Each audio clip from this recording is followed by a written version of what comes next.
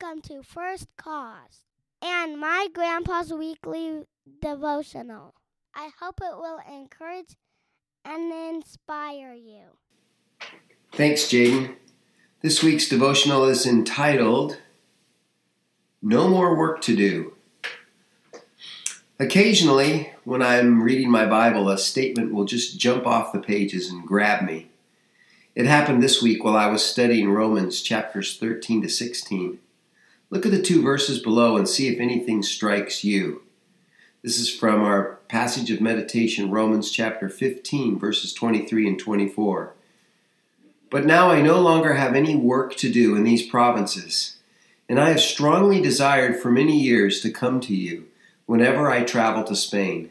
For I hope to see you when I pass through and to be assisted by you for my journey there, once I have first enjoyed your company for a while. Did you catch the statement of completion? Paul believed he had finished all the work he needed to do in the eastern half of the Roman Empire. What an amazing assertion. I can't ever think of a major assignment in the military or in ministry where I sensed that my work was done. Perhaps that was because my perspective was wrong. I was thinking of all I could or should do, instead of resting on the thought that perhaps that was all God wanted or purposed for me to do.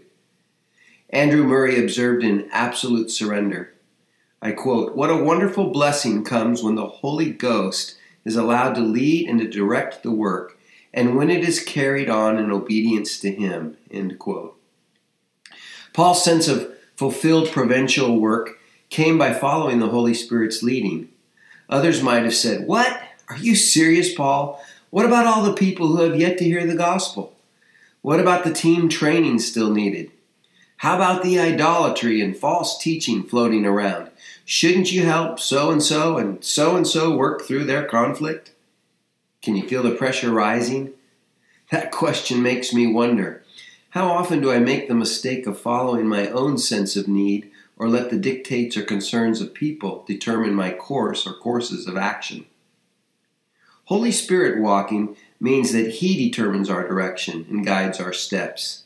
We may have no more work to do in an area in which our feeling continuum might range from overwhelmed, inadequate, incomplete, to duty-bound, satisfied, and motivated to continue. If we persist in working beyond what God intended, we may be depriving what He meant for someone else, creating what He did not want, or missing something better that He had for us.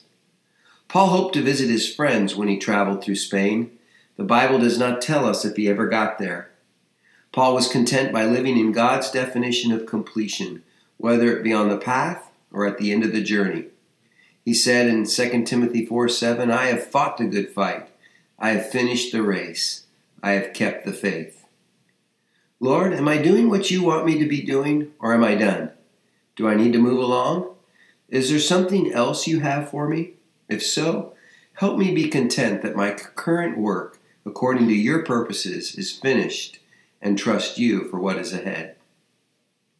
Our inspirational thought comes from C.S. Lewis in The Weight of Glory.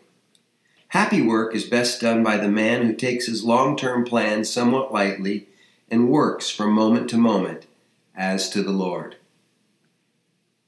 Thanks for listening. If you would like to learn more about First Cause or receive Grandpa's devotionals by email, just go to www.firstcause.org and click on the free weekly devotional button. Our goal is to give you something to think about. In reverence. I'm in the battle. I'm in the battle.